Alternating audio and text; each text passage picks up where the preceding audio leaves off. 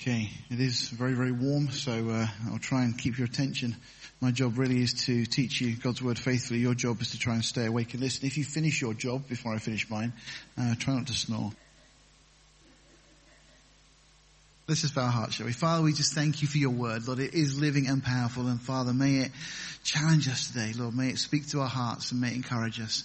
And Lord, help us as we learn to walk by faith, Lord, in the grace that you give. Lord, just speak to us now, we ask in Jesus' name. Amen.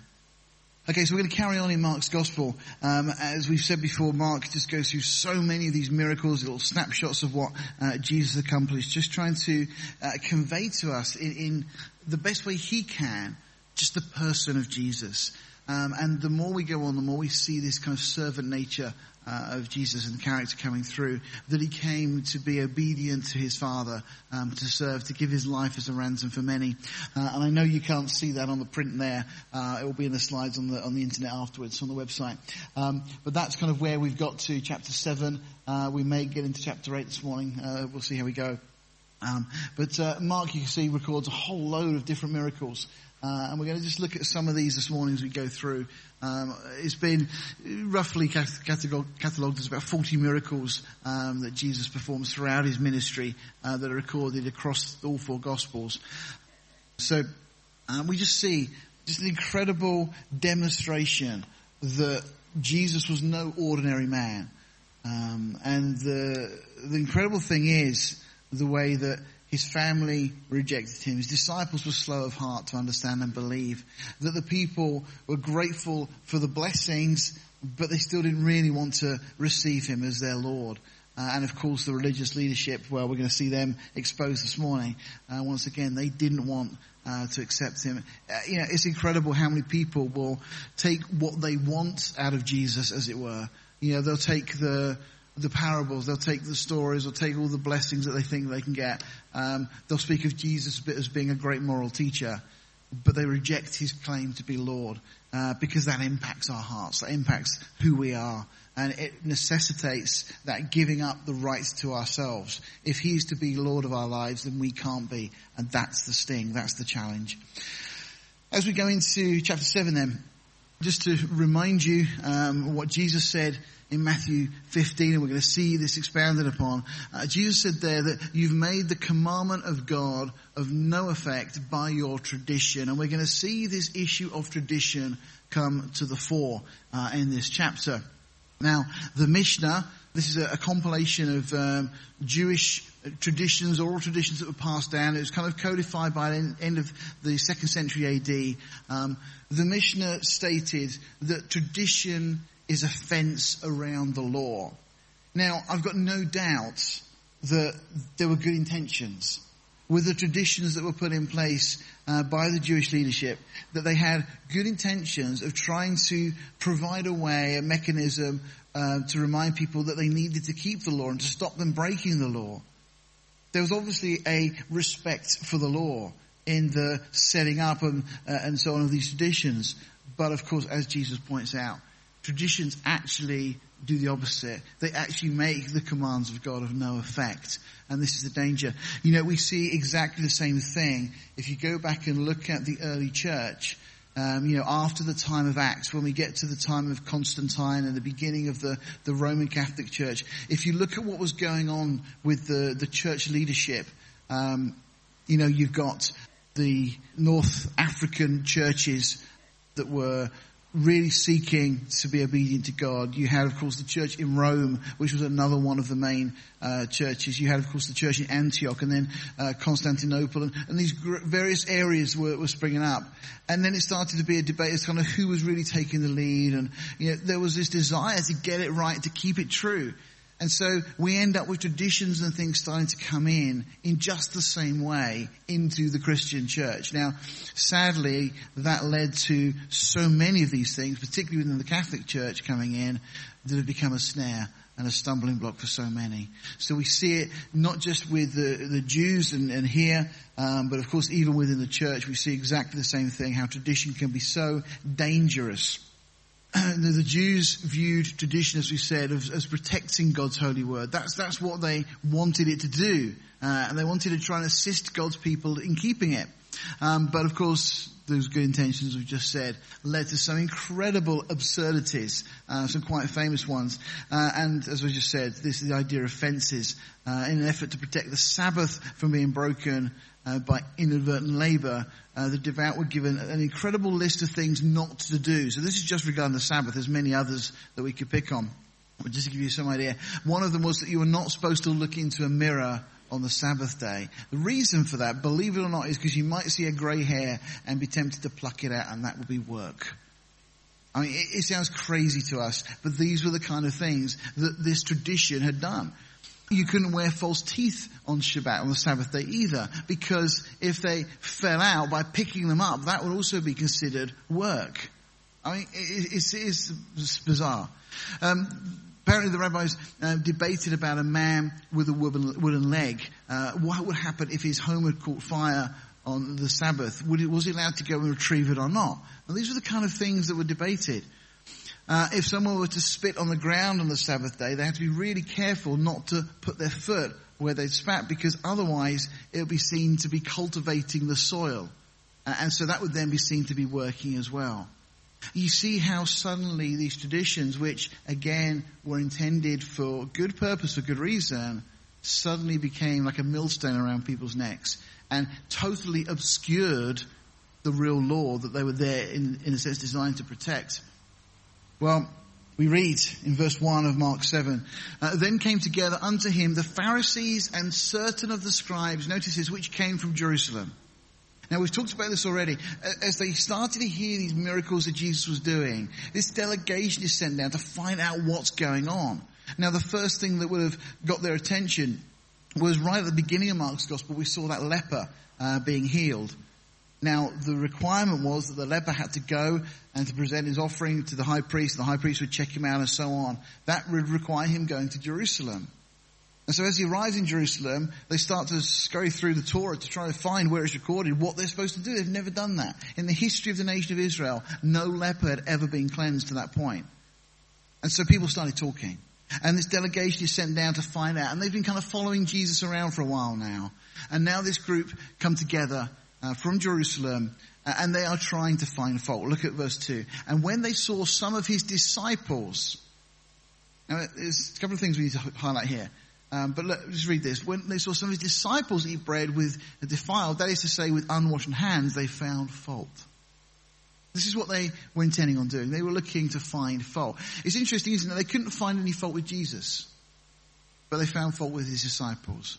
You know, this is the best they could do, but this was good enough for them. This was a reason to attack Jesus. There is a lesson here that we should be careful that people don't find fault with our Saviour because of us. You know, we are told in Scripture that we should give no appearance of evil.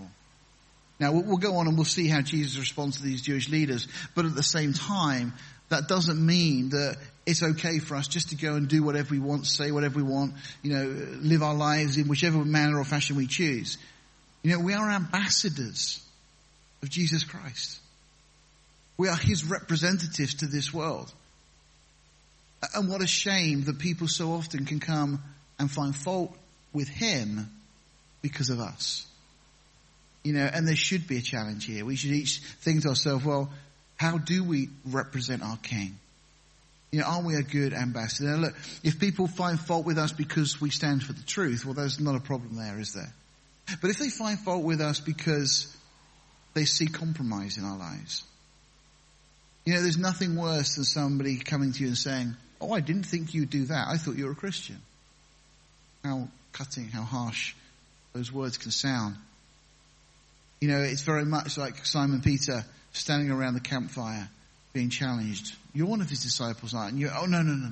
Straight away realizing when that cock crowed that he denied the one he loved. You know, and there's times that maybe we like to try and fit in with the crowd, the people around us. We don't want to stand out necessarily. And unfortunately, the world sees it. You know, you can't hide who you are. You know, the problem is once you make that decision to serve Jesus Christ, you'll never fit in with this world. And the world will recognize that you don't fit in. You know, and the worst thing you can then try and do is try and fit in. we need to stand tall. We need to stand apart from this world. We need to be his ambassadors, and we are on duty 24/7. And it goes not just when we're in a kind of place of employment or out in shops or out in the public arena, but when we're at home. When the windows are open and the neighbours hear the conversations that are going on in our home. And maybe they hear sometimes raised voices.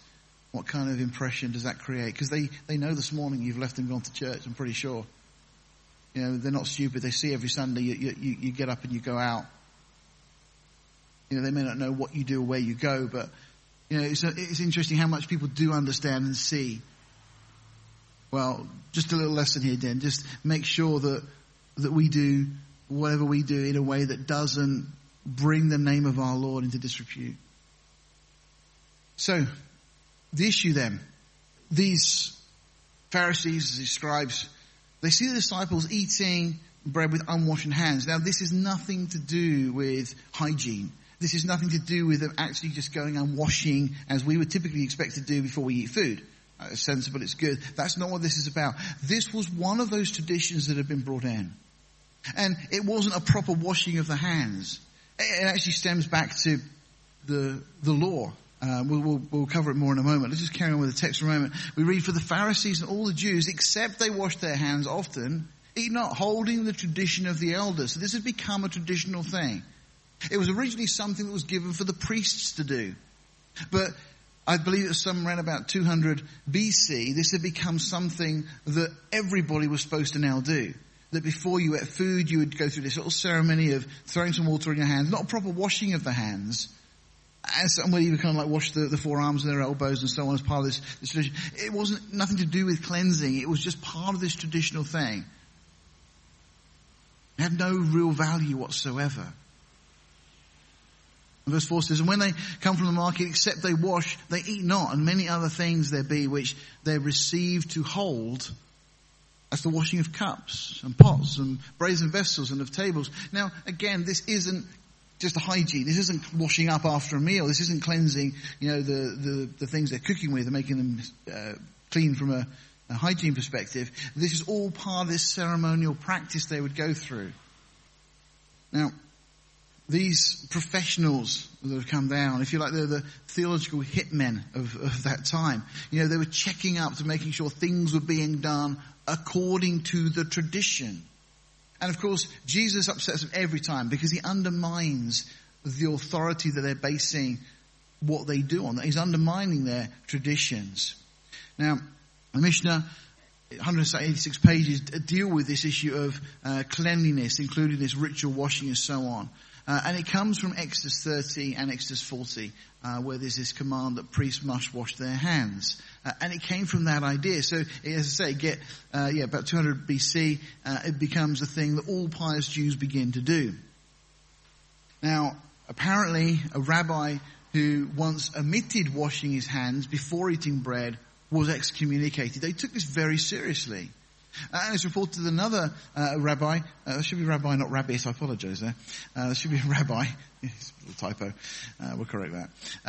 Definitely rabbi, not rabbit, who suffered imprisonment, that's just to keep you awake, right? Who suffered imprisonment under the Romans, nearly died because he was using his daily ration of drinking water to ritually wash himself. Okay, so rather than using this water for the life-giving, sustenance that he needed, was actually using it to wash himself in a ceremonial sense, and nearly died as a result of that.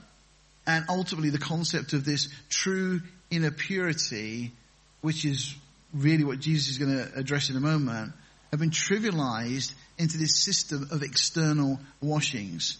And it indicated a wrong attitude toward the people. This is what this tradition they set up had done. They conveyed the wrong idea of the nature of sin and of personal holiness. It relegated all of these things to just a very trivial thing that could be dealt with. It's very much like we see within the Catholic Church today, where they'll say a few Hail Marys and a few Our Fathers and so on. And they think that accomplishes something. It's exactly the same idea that was being played out here. So then the Pharisees and scribes asked him, why walk not the disciples according to the tradition of the elders, but eat bread with unwashed hands? Now, before we just look at Jesus' response, once again, let me just highlight, these leaders, these people have come to find fault. And there are sadly many people in the church today that love to find fault. They love to point and say, that's not right, this isn't true, that's not the way it should be done. And a lot of that does come down to tradition. We need to be extremely careful. I had the opportunity yesterday to speak to an individual. They were complaining about something that was happening in the church they go to. And not just that church, but other churches they'd attended, and they were highlighting this issue. We were just talking through the basis for their position, because it was actually, I mean, it'd be easy if I explain. They were complaining about some of the songs that were sung. Now, we've got to be careful. We've got to take everything back to Scripture. You know, when we sing songs here, you know, we look at the lyrics, we check them. Occasionally there are songs we'll reject. We say, no, actually we don't like it. Occasionally, if a song's really good, but there's something we don't quite like, we might change the lyrics slightly, just to make it so we're comfortable with it. You have to be careful. We have to be discerning. But at the same time, you can't just lump everybody into one category. Now, let's just take for one example, Hillsong. I personally think that the Lord has used Hillsong to bless the Christian church around the world. Does that mean everything they've done is right? No.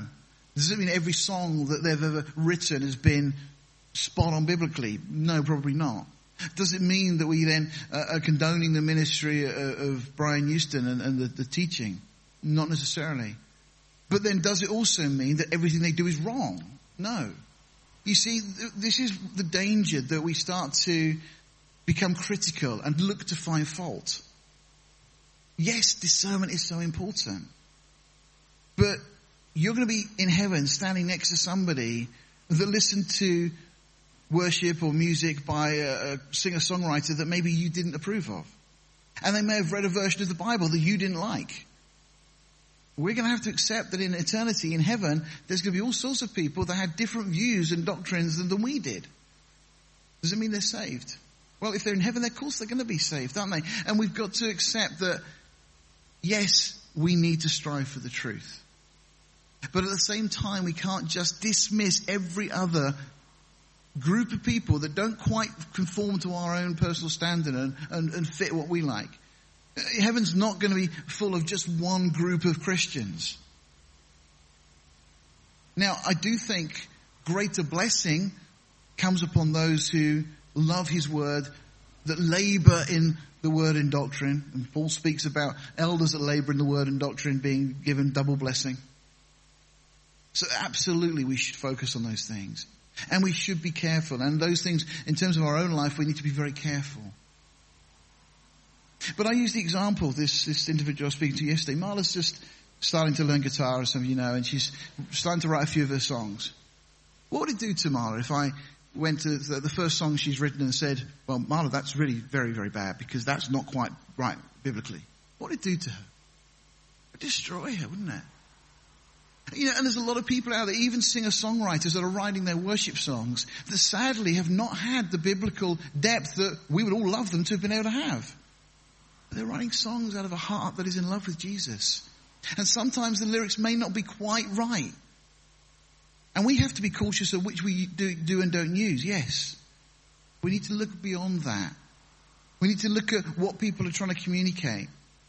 So, yes, we have to be discerning. But the danger here, and we see it so much in the Christian church, is that people try and find fault. And it's such a dangerous thing. You know, you've got to come back to Matthew 13, where Jesus speaks about the wheat and the tares. They look so similar. It's hard to tell them apart. And it's just like it is in the church today. You know, there's all sorts of groups, you know, and we could talk about Vineyard, we could talk about Hillsong, we could talk about Bethel, or whatever kind of group, or where music's coming from, or whatever kind of teaching, and, you know, whatever. At the end of the day, we don't know people's hearts. And the danger is, when you start plucking up individuals and groups, you may be absolutely right that they were wrong. But what about the person that have been blessed because of their ministry at that point? early on in my Christian walk, I listened to a number of teachings by Benny Hinn. This was way before all of the controversy. 20 years ago, Benny Hinn was teaching solid, Bible-based teachings. One evening, I was practicing with the band, and I'd taken a cassette, and I just used to typically take a teaching cassette. Some of you remember what cassettes were. I used to take a teaching cassette, and so I could listen on the way to and from practices. And I just happened to grab one. It was one of Benny Hinn's, and it was about the Holy Spirit. So I thought, okay, I'll listen to that. I got home after listening to it, and it had really opened my eyes to the reality of the person of the Holy Spirit. That night I walked in the door, and I was really excited. I wanted to tell Mum and Dad. I said, you never get, because that's what I listened to. And I said, before you tell, we watched this great video tonight all about the Holy Spirit. It was exactly the same teaching. They'd watched the video, I listened to the cassette the same evening. Was that coincidence? No, I don't think so. Did God use that? Oh, absolutely. Does it mean that everything Benny Hinn said is right? No, it doesn't. Does it mean that he's not saved or saved? Look, I don't know. He stands before God. Before his own master he stands. Not for me to judge him. I would caution anybody now at listening to anything that Benny Hinn says. It comes down to the wheat and the tares. Now, if somebody had come to me at that point and said, you mustn't listen to Benny Hinn, he's really dangerous, and what would that have done to me at that early point in my Christian life, growing and learning? You see, God used that at that particular moment. And the whole issue here is exactly what Jesus said in Matthew 13 about you don't pluck them up because you might damage the true wheat. You see, let the tares and the wheat grow together until the time of the harvest. And even then, it's not our job to go and do the separating, because the Lord will use his angels, and they will separate the wheat and the tares, and the wheat will be gathered into his barn. It's God's business. So absolutely, we've got to stand for truth. We must love God's word above and over and above everything else, and that is the standard. And everything must be checked against God's word, of course. Be very careful about uprooting other people and other ministries. Certainly, if it's totally, utterly unbiblical, we need to warn. And I've warned, and I've named names a number of times over the years when I've been teaching. And we need to try and help and protect each other. But just be cautious that when you start uprooting people and uprooting ministries, you might be hurting others that the Lord is using to bless. I think one of the worst translations of the Bible we've got is the Good News. I think it's a terrible translation. We wouldn't necessarily go that far. But people have been blessed by it. What would it do to someone that's reading that if I went to them and straight away said, that's dreadful, you shouldn't read that? Did you see the danger? God can use these things. We need to be showing love and compassion. And if we've been given greater light in certain areas, well, praise God, and let's use that to help others grow, not to tear them down. Because there are too many within the church that want to find fault. Talk more about that, and maybe we will some other time. But let's go on. So these Pharisees, that's what they were doing. They were just trying to find fault, trying to tear down, not build up. So Jesus then responds, and he doesn't answer their question. And I think this is quite interesting, because actually, you've heard the kind of old adage that arguing with a fool proves there's two. Solomon says similar things in the book of Proverbs. You answer a fool according to his folly, and so on. Jesus doesn't just answer their question. Very wisely, he comes straight at them with scripture. Verse 6, he answered and said unto them, well has Isaiah prophesied of you hypocrites. Wow. I mean, there's people standing around listening, and these are the authority of the day. And he says, Isaiah's prophesied about you, and you're hypocrites. A word, we know exactly what that means. They were playing a part. As it is written, the people honoureth me with their lips, but their heart is far from me. And that is it in a nutshell. What they were doing, they were going through the motions, they were giving lip service to this form of obedience, a tradition, but the real issue was the issue of the heart, and that was way away from where God would have had it. Howbeit in vain do they worship me, It's interesting, isn't it, that we can worship God in vain. And again, for teaching for doctrines, the commandments of men. You know, doctrine is so important, but when doctrine takes over and becomes the sledgehammer that you beat other people with, it becomes ineffective. You know, doctrine, I love doctrine. I love to get the details right.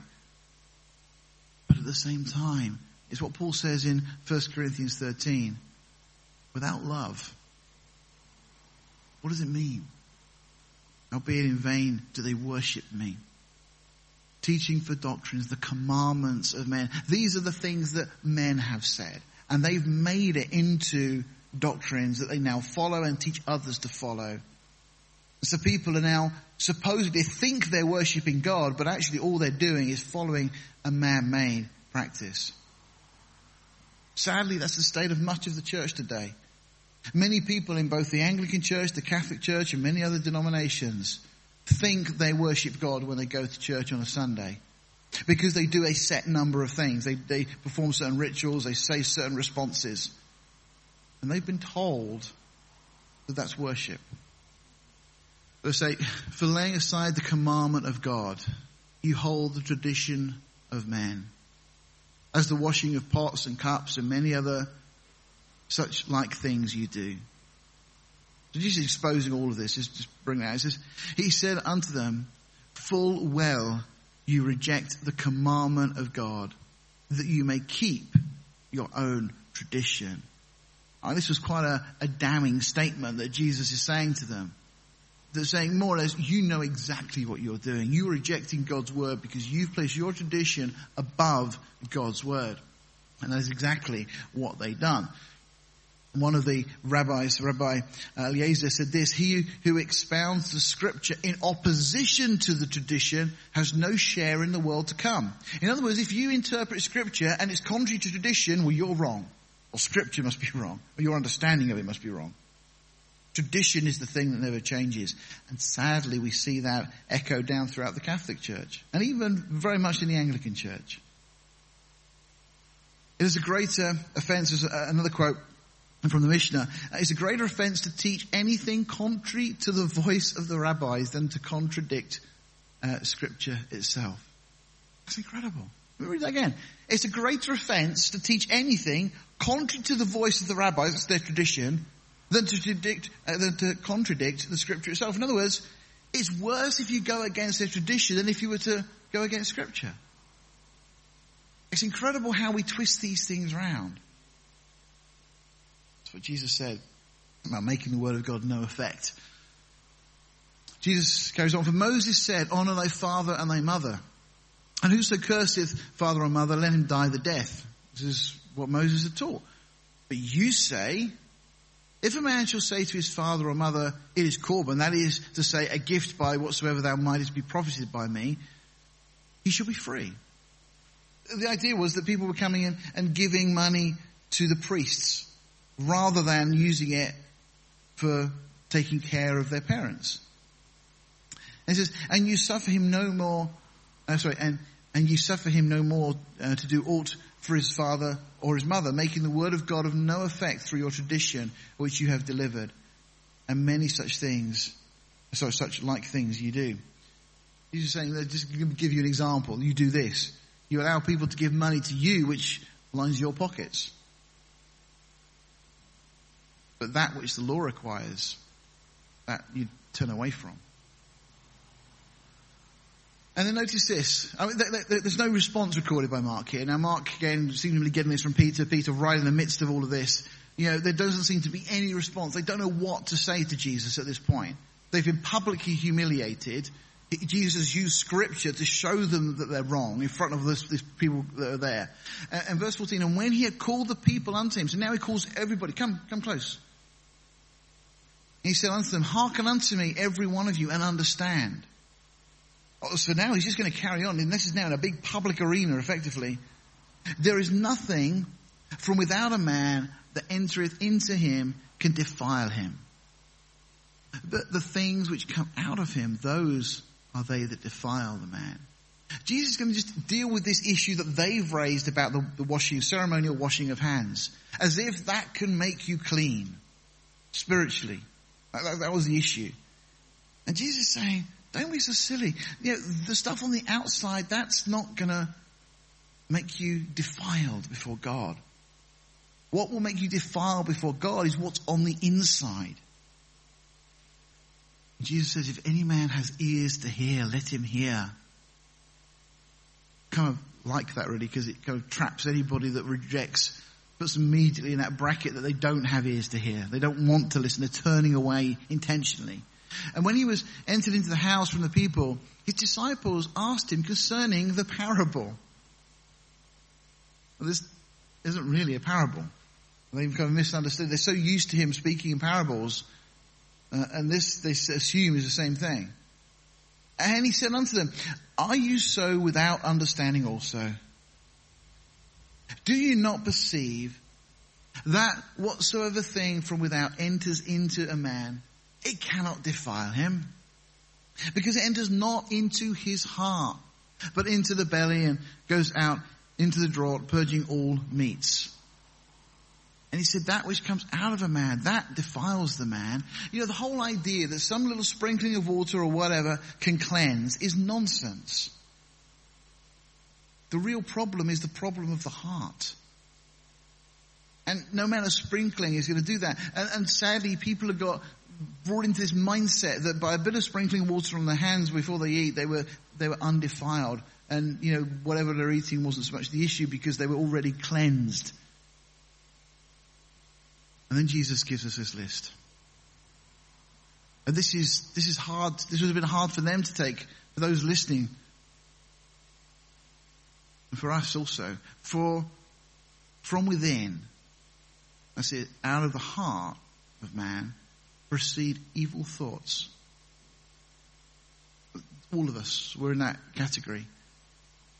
You know, it shocks me sometimes.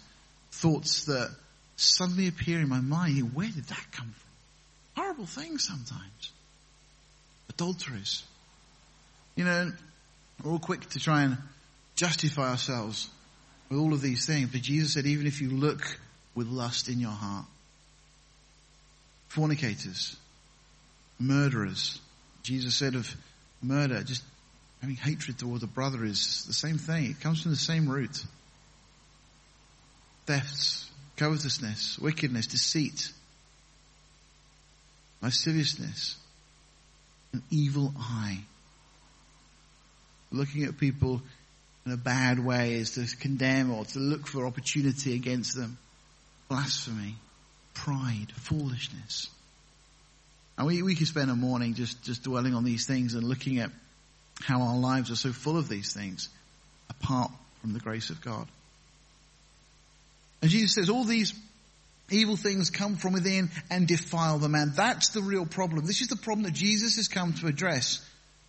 It's not the food you eat that's the problem.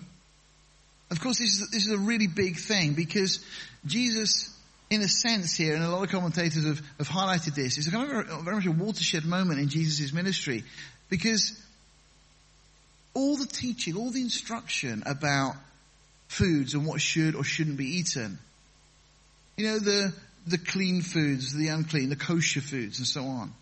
Jesus is scrubbing all of that to the side. So it doesn't matter what you eat in that sense. That can't defile you. Defilement comes from within.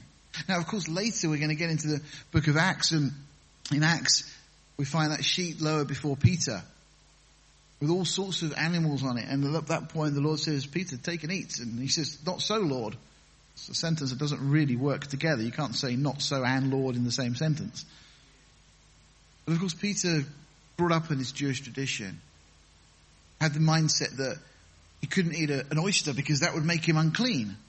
And what Jesus is saying here is, don't be so silly. That can't make you unclean. Now, the reason God gives those laws, everything in the law is there for a reason. There's no meaningless laws given.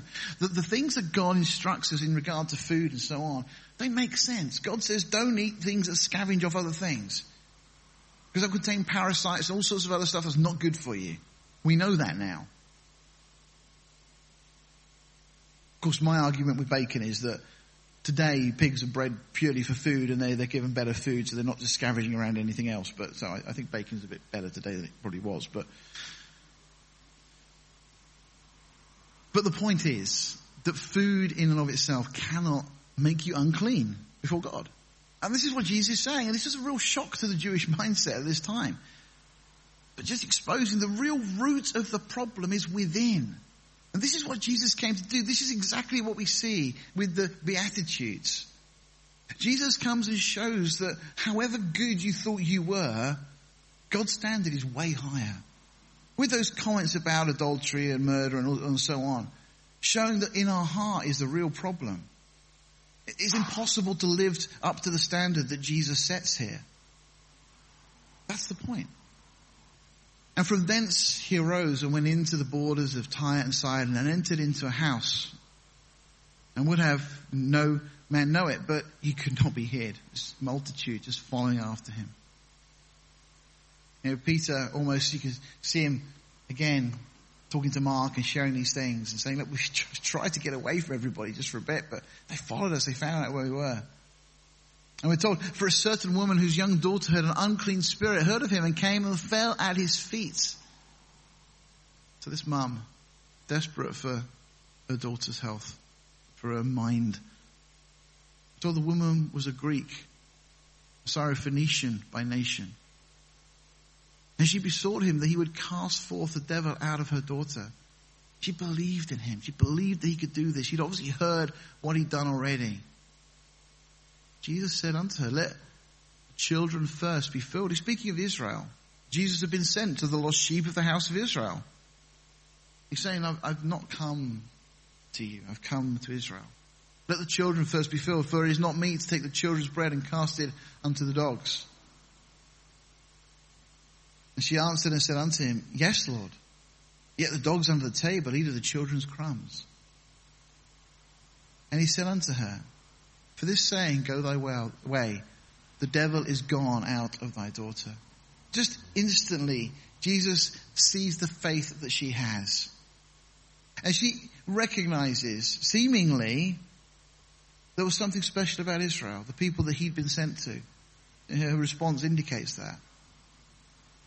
As a result, Jesus instantly delivers her daughter. And when she was come to her house, she found the devil gone out and her daughter laid upon the bed. And again, departing from the coast of Tyre and Sidon, he came unto the Sea of Galilee through the midst of the coast of Decapolis. And they brought unto him one that was deaf and had an impediment in his speech. And they beseech him to put his hand upon him. We are in that area now, back down the Sea of Galilee. You come down the side of Gardea. This is the Decapolis around that area, down from Bethsaida. It's the area that Jesus has now come down to. And he took him aside from the multitude and put his fingers into his ears, and he spit and touched his tongue. It's amazing how many people try and make a big thing of this, and this is the way to perform miracles and da da da. Jesus doesn't seem to operate on any particular, there's no strategy, there's no particular method. It's just God's grace. God touching whom he wants to touch. Verse 34, and looking up to heaven, he sighed and saith unto him, Ephphatha, that is, be opened.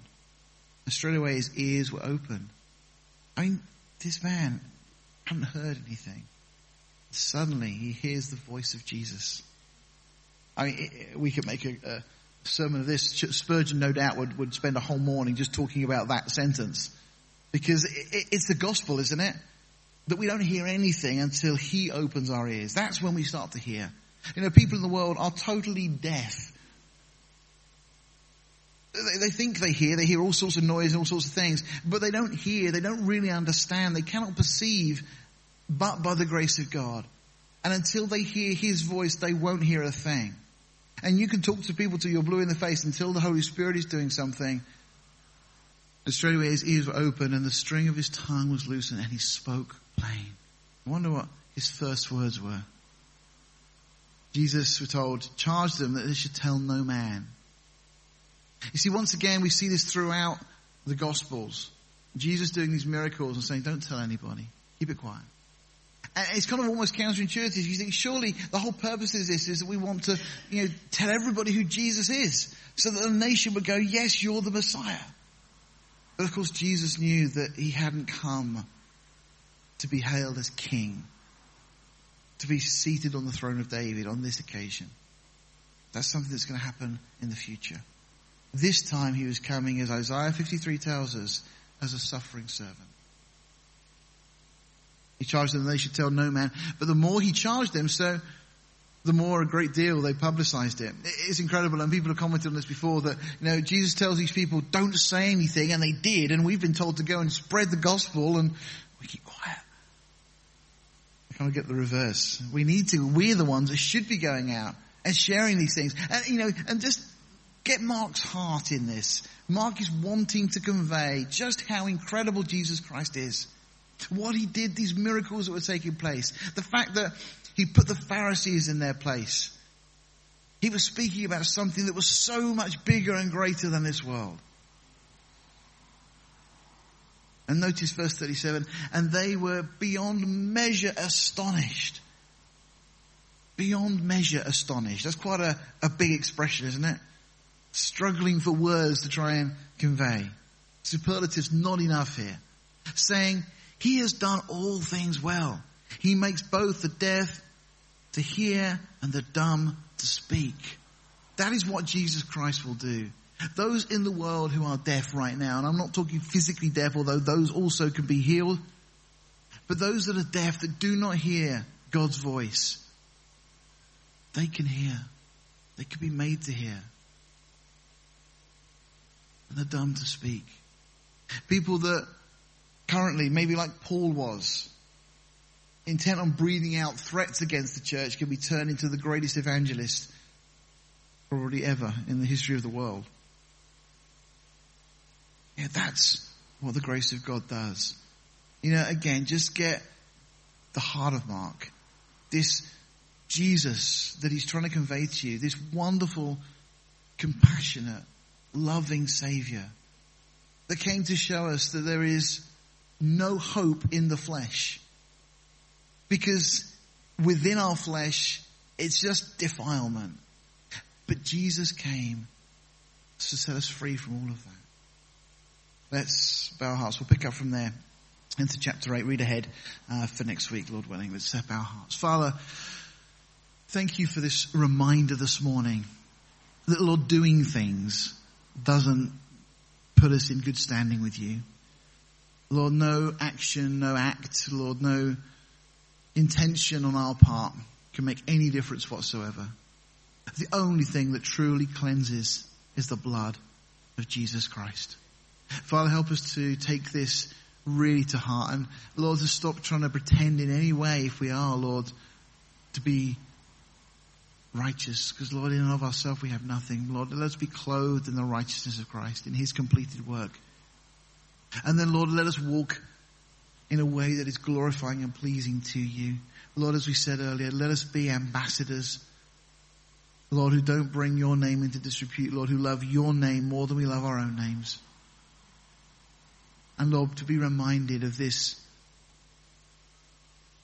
incredibly gracious and loving and compassionate Savior who has called each one of us, who loves us, who gave his life for us. Lord, impress these things upon our hearts, we pray, as we go from here this day, Lord, and may we keep walking through grace by faith. We ask in Jesus' name. Amen. May God bless you. Let's fellowship together over some teas and coffees.